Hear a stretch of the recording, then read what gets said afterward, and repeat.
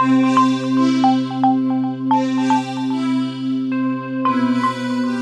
you for joining us for our podcast series on culturally responsive and socially just assessment. I'm Gavin Henning, Professor of Higher Education and Program Director of the Masters in Higher Education Administration and Doctorate of Education programs at New England College here in New Hampshire. I also have the privilege to serve as the President for the Council of Advancement of Standards in Higher Education, otherwise known as CAS. My colleague, Ann Lundquist, Associate Vice President for Campus Adoption at Campus Labs, and I've been facilitating conversations regarding culturally responsive and socially just assessment since our conference presentations in March 2018 at ACPA. We see ourselves as facilitators of a conversation that has many voices across the field, most of them in written form or conference presentations. This year, we've joined together with representatives from a number of higher education organizations, including NASPA, ACPA, AAC&U, NILOA, Caucus, and AALHE and SAL to continue the dialogue, generate interest, and increase the number of people involved in this important conversation. So far, we've presented 3 webinars that you can locate by visiting campusintelligence.com.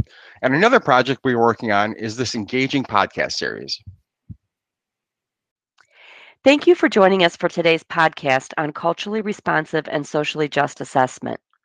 Our guests today are Dr. Natasha Jankowski, Director and Research Assistant Professor with the Department of Education, Policy, Organization, and Leadership at the University of Illinois Urbana-Champaign, and Eric Montenegro, Communications Coordinator at NILOA, and who is also a doctoral student in the Education Policy, Organization, and Leadership program at the University of Illinois.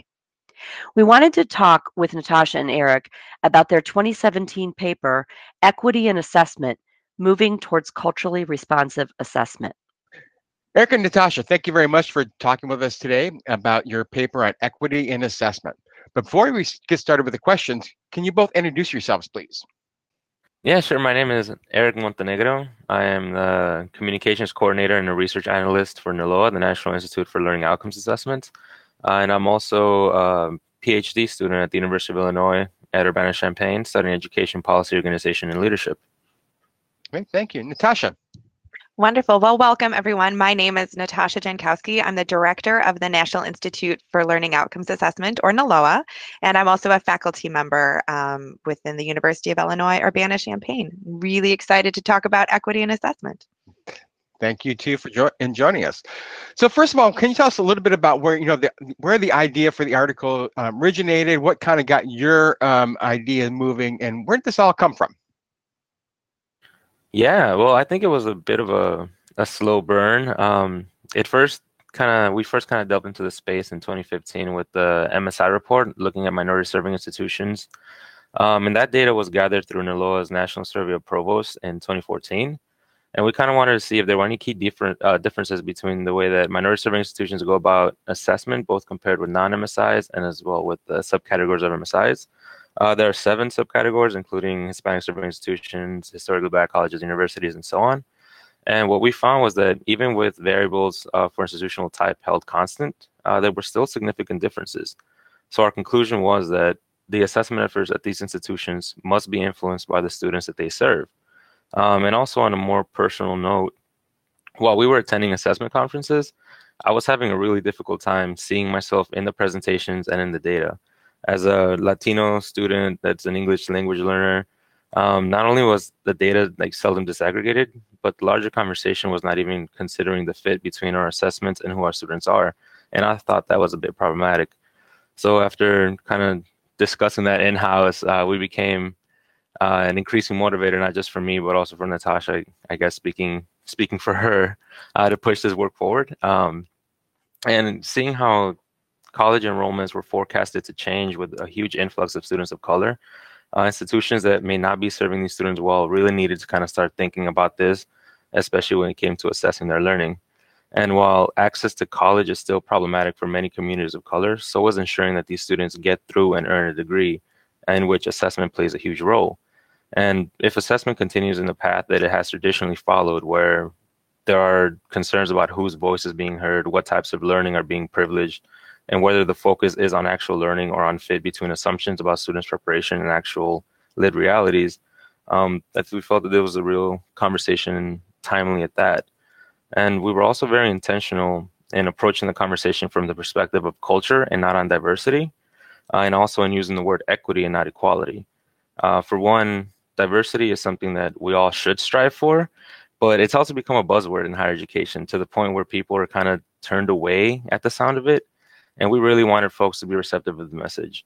And culture also kind of gets at the idea behind equity more so than diversity, because race cannot be ignored, right? Race and ethnicity are central aspects of one's culture, with the added benefit that culture also involves aspects beyond race, such as the implicit and explicit and cognitive attributes that come together to shape how a person experiences the world. And we focus on equity because assessment has long thought of itself as a practice that fosters equality. However, giving everyone the same exam or the same assignment and having everyone demonstrate learning in the exact same way, even though students take different paths to get to that knowledge, is equality in process but not in result. So equity focuses on what's fair. And to me, what's fair is ensuring that every single student has the opportunity to adequately demonstrate their knowledge, their gains in ways that is most appropriate for him, hers, or. And finally, in this paper, we kind of use the term responsive because we feel that assessment needs to be attuned to the needs of students, the institution, and the field in real time. Yeah, well, I'll just say amen to all of that. I think for us it had been something that we'd been talking about within the LOA. But one of the things I think that was really interesting for this paper and where this conversation came about was the awareness of the role that we have to be able to start a conversation. And so in our role as this National Institute, we can publish things that we think are important or timely and give folks a space to think about it. And so we didn't want to do something where it's, shaming assessment, but we wanted to open up the conversation on what is the relationship between equity and assessment, what does it look like to whom, and being very understanding of our positionality to do something like that. But I also think the field was ready for a conversation at this point that it wouldn't have been prior, because you saw an increasing awareness of thinking about how we engage students in assessment. It's not something that's happening to them, but with them, so they have a role that's different. You saw a broadening of the types of measures that folks were using to assess. And while it has, I think, been more of a measurement issue around fairness in this space, the conversation was widening. And I think that's a huge shout out to the rubric use uptake pushed from AAC&U and the Value Institute, because it allows you to have multiple means of demonstration to look at the same evaluative criteria. So you're holding it to the same review process and the learning that you want to see, but how you go about demonstrating it widens. So there was a natural space as well within the field to start a conversation like this, instead of sort of throwing something out there and watching it sink and not getting folks engaged. That's great. Thank you both so much. I'm wondering what kind of interest, given that, has been generated since you published the paper, and what kind of responses have you gotten, and who else have you interacted with around this conversation that you said you wanted to get started? Yeah, I think for the most part, the reception has been pretty positive. There's always been a lot of examples in the field of this work kind of taking place, but they tend to be the exception and not the rule. So one of the responses that we've gotten, especially when we go and present this work, has been that folks feel validated because they've been doing the work but have not really had a space to talk about it. And there's also been this kind of effort to get at the heart of what equity and assessment is trying to get at, but not really, I guess, in the direct way that we talk about it. And we also realize that we by far are not the experts, and by no means can we carry the conversation on our own. So we really open the conversations for those that are doing the work to wrestle with the concepts we bring forth, and to also speak amongst themselves with the concepts they introduce, the experiences they have on their campuses. And right now we have 12 responses on our website to the equity paper, with more kind of coming down the line. But the responses have been very varied. Not only are they both national and international, but they bring different perspectives, both from the system level, whether their role in assessment, whether they're assessment practitioners, faculty, admins, and as well as the range of topics that the authors choose to really hone in on in their responses. Yeah, I would just add to Eric's that there was good interest, and no one said no to us when we invited them to respond. So I always take that as a good sign. But once we started asking people to participate, we had others come and say, "Oh, can we do a response?" Which I think is even a better sign than just people saying no. But there was a shift from, let's refine and think about what does culturally responsive assessment look like? What are the other literature bases and conversations that are happening, such on social justice in this space, and thinking more broadly about intersections of points, which was wonderful to then move into not let's refine the framework, but now we want examples on the ground. And so instead of having well, I don't know if this is really worth our time or something that we should be talking about as a field, people really got it and picked up with it and wanted to talk about it and connect it to things that they were already thinking about in their practice, and then move into the example phases. And as Eric had said, I think the validation for folks was really nice, because from having a space to talk about that, we were able to say, minority serving institutions, you're doing assessment differently, but it's not wrong. And there's a lot that we can learn from that. And especially with like historically Black colleges and universities, there's the Collaboration for Excellence in Educational Quality Assurance, or CEQA, that came together to share how they're thinking about and approaching these issues. And so it also not only created a space for us to think about this in terms of scholarship, but created a space to get the voices of practitioners out in a way that wasn't potentially as mainstream as it had been prior. Thanks so much. And I want to again thank you for publishing the paper, because it really got some ideas flowing for me, and actually jump-started a conversation that Ann and I had last year. And even since the publication back in January 2017, almost 2 years now, my ideas kind of have evolved, both in terms of as I've been thinking about it, but also reading the responses on the website to the paper, and even just having informal conversations with folks at conferences. My ideas have changed a little bit. Have your ideas evolved since the publication, as you heard, Martin? If so, in what ways have they done so? Yeah, I think by far, just like you said, speaking to folks is one big way to kind of wrestle with the concepts introduced. But I think the biggest thing for me is that finding out that there's different ways that folks have been talking about this work, different terms, but it all gets down to the same fundamental issues of bringing equity to the heart of assessment. Kind of adds that added encouragement to really building a coalition of folks that can have these examples be brought to the forefront. So for me, it's been more focused on letting those examples kind of shine in the way that they have been talking about it, the way they're doing it in those campuses and those instances where they do occur.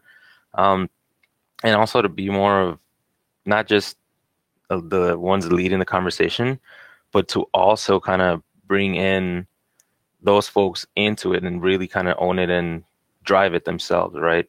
Because one of the things that, especially when you're talking about minority serving institutions and populations of color, those tend to be kind of shepherded. People tend to own the conversation and kind of put it in a way that, oh, it's us helping you, as opposed to you helping yourself or allowing us to learn from what you have been doing that has been right and working for you. So to me, that perspective has been a major shift. Yeah, I think for me, just to add to that, there's been a shift in how we talk about the work. So when we first sort of released it and it would come up, I would have this slide and I would say, and we have this paper on equity assessment. If you're interested, check it out, and sort of like leave this mysterious hanging over it, and walk away from it, and then see, what happened from that space. But as these conversations have moved and as more folks have gotten involved, I think there's two different tracks in how the ideas have evolved since the publication. And one is this uptake and understanding that we really need to have some hard conversations to address potentially current assumptions that are built into our processes. Really think about, what are we going for in the purpose of assessment? Like, if it's about the learning, then what does that mean for the systems and structures that we've built, and how have those unintentionally created situations that are less than ideal for the vast majority of our learners, and sometimes. But so there is this one that's like, let's actually take a look and unpack and have these hard conversations. And how do we talk about our structures and reorganize? How do we have professional development with faculty to have them thinking about even the role of as an assignment, right? Because if you consistently run into throughout your educational journey, assignments that aren't validating things that you bring with you, that can really impact your sense of belonging as a learner. And so what are the ways to have those types of conversations? So that's sort of one track of thinking about it. And the other are those that say, wow, this is great, we want to do it. Can you give us the examples? And I think that's maybe on a developmental trajectory, one step away from, well, we need to look at our current assumptions and things of that. But I love the fact that people want to see and learn from others on what they're doing in this. And so we are so delighted to be part of the joint call with Campus Labs and the Council for the Advancement of Standards on people sharing their work in this space, because I know that there's more going on than we've seen just in the survey data we have, but there hasn't been an outlet for folks to share. And so I just want to say thank you guys for being a part of helping provide a venue to get examples and things out and about. Thank you so much, Natasha and Eric. I love, love, love, Eric, what you said about bringing equity to the heart of assessment. I'm writing that down. I think imagining that on a T-shirt. And also, Natasha, I guess to your point, we're excited too about the ways in which people have been asking for that practical resources, or this is great, what can I do next? I was a guest lecturer in a grad school class, and I was trying to just sort of summarize some of the terminology and the concepts in the field, and the graduate student, she raised her hand and said, this is great theoretical stuff, but can you tell me what I can do, in as an entry-level professional? How can I apply this? So my question is, what are some of the things that you all or NILOA in general are working on? Or are you thinking about curating any resources or those practical ways for folks to be more culturally responsive in their own assessment practices? Yeah, I think, well, for me, the most obvious thing is my dissertation work. Recognizing that assessment is very practical. Well, I'm hoping that the dissertation begins to kind of sow the seeds of building a framework for culturally responsive and student-focused assessment that can really provide a guide for how to implement this work on a more wider scale. In addition, we just recently wrapped up a web scan for minority serving institutions, which is our attempt of looking across all institutional websites for minority serving institutions to see what kind of assessment information they post, get at their transparency efforts, but also see how their mission of being serving to a specific population of color plays into their assessment endeavors. And as well, I think, as Natasha mentioned before, the Collaborative for Excellence in Educational Quality and Assessment, CEQA, it's the first collaborative of its kind, and it's a really good resource for folks to really learn from the assessment practices that are happening at HBCUs and really kind of get that work out. And it's just a really good resource for folks to turn to. Yeah, I would add to it that I think in terms of curating resources, there's two different ways to think about it. And one is that there's a huge human element to equity and assessment and really thinking that through. And it's a lot of conversations and dialogues and reflection. So on the one hand, for curating resources, part of it has been finding the people that can help facilitate, have these conversations, be examples for others, point folks to resources, and raising them up as, here's a good group of folks that you can go and have these conversations with, or have already been thinking about this and doing it in their work. And so if you need someone to come and, or sit with you and have a cup of tea and like talk it through, there's people for you. So on that human element side, definitely trying to curate resources in terms of people that are interested in and want to have these conversations. In terms of NILOA resources, on the sort of other side of that, we've been building it into any of the toolkits or the work that we release. And while there's not, this giant stamp of equity on it or a section that says equity, what we've instead tried to do is infuse the questions that sort of come out of the paper of how to look at your practice into any of the materials that we put out. So as we revised our curriculum mapping toolkit to talk more broadly about mapping learning, one of the things that we wanted to do was help people see their work differently, their role within it, the implications of certain systems, and how not engaging students to understand fully their perspective can actually hurt what we're trying to do in the learning that we're hoping to help our students achieve. And same with our assignment conversations in design, is adding those elements and those questions to start to make that shift. And so it becomes part of our conversation as we look at our educational design. And I think that's been really helpful, because I always think about, there's that selective attention test where it's that short video where there's the people passing the basketball and you have to count how many times the folks in white like pass the ball to each other and they're moving in circles. And do you guys know what I'm talking about at all? I know what you're talking about. Okay. Yes. It's the Yes. short. Yeah. So for anyone listening, I'm going to ruin this video. So if you want to watch this and not have it spoiled, this is the time to like earmuff. But you count, and at the end, like partway through the video, like some people chuckle and everyone's like, "Shh, I'm counting. Like this is very serious, right?" And at the end, it's something like 15 or 12 times they pass, and the facilitator asks, "How many of you saw the gorilla?" And they rewind the video, and walking through the middle of this is a person in a gorilla suit, like not even like running, like walking slowly, stands in the middle, beats on their chest, and then continues on. And I feel like that is what's been happening a lot of times to our equity conversation, is our students come through, they stand there and they're like, what? Why is this a thing? And I have to do this. And then they go through, and sometimes we notice a couple of us do and laugh or make changes, actually more realistically, not laugh. But the vast majority of us miss it. And so I think for us in our resources and the curation, it's to really make sure that no one misses the gorilla, and that that's a part of what we see anytime we're looking at something. Thank you both very much. This has been fascinating. And I think about the implications of starting this conversation. They're not only implications for our practice and how we actually go about doing assessment, but I think about what we actually assess. Because Natasha, you talked about the structures, and I think there's structures in regard to what we do and how we do assessment, but even the structures that comprise our institutions. And can assessment help us uncover some of those issues and how those structures actually impact equity? And then I think about it from, the identity perspective, Eric, which you brought up.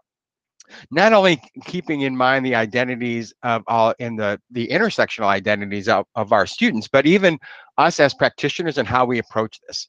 I've been thinking about my identity as a white heterosexual cisgender man, and how does that impact how I approach assessment? And to be honest, before this paper came out, I never really thought about that. And so I really see this conversation sparking a lot more conversations. And I'm thinking about like a neuron with all these tendrils poking out and continuing to grow as people talk more and more about this. So I really want to thank you for starting this conversation. And I think it's just going to continue to go on. And I really look forward to seeing more around the work that you're doing in this area and partnering with you all as we move forward. So thank you very much again for starting this conversation and getting us moving in the right direction. And Gavin, one more thing before we wrap up too, because we have been talking with Eric and Natasha about this. Natasha, is this a time when you want to mention the case study? I think it's back to our conversation around what practices are people engaged in. The fact that much as we interact with so many people, all of us, we just don't know there's all these great practices going on. So is there anything that you want to mention, because folks might be listening to this and think, hey, I'd like to be involved in that? Yes, thank you. And also thank you so much for having Eric and I in and have a part of this conversation. But yes, so Campus Labs and CAS, the Council for the Advancement of Standards, and NALOA have put out a call for folks to share any examples that they have.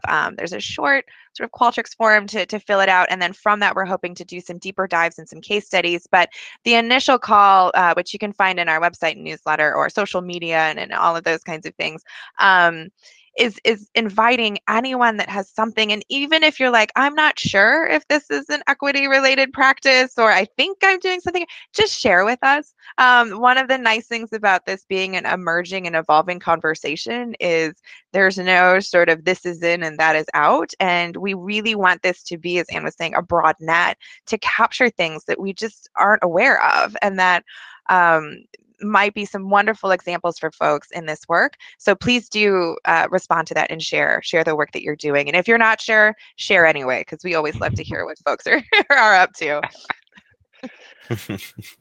Well, thank you very much. I'm really looking forward to those case studies. So as you mentioned, that we can really bring these abstract thoughts into reality, and so people can really see how they can be practically implemented, and really, I think, jumpstart some other ideas, and so we can learn from each other. So thank you too very much for sharing your time and your thoughts with us. We appreciate it. Yeah, thank you so much. Thank you for having us. Thank you. Yeah, thank you so much.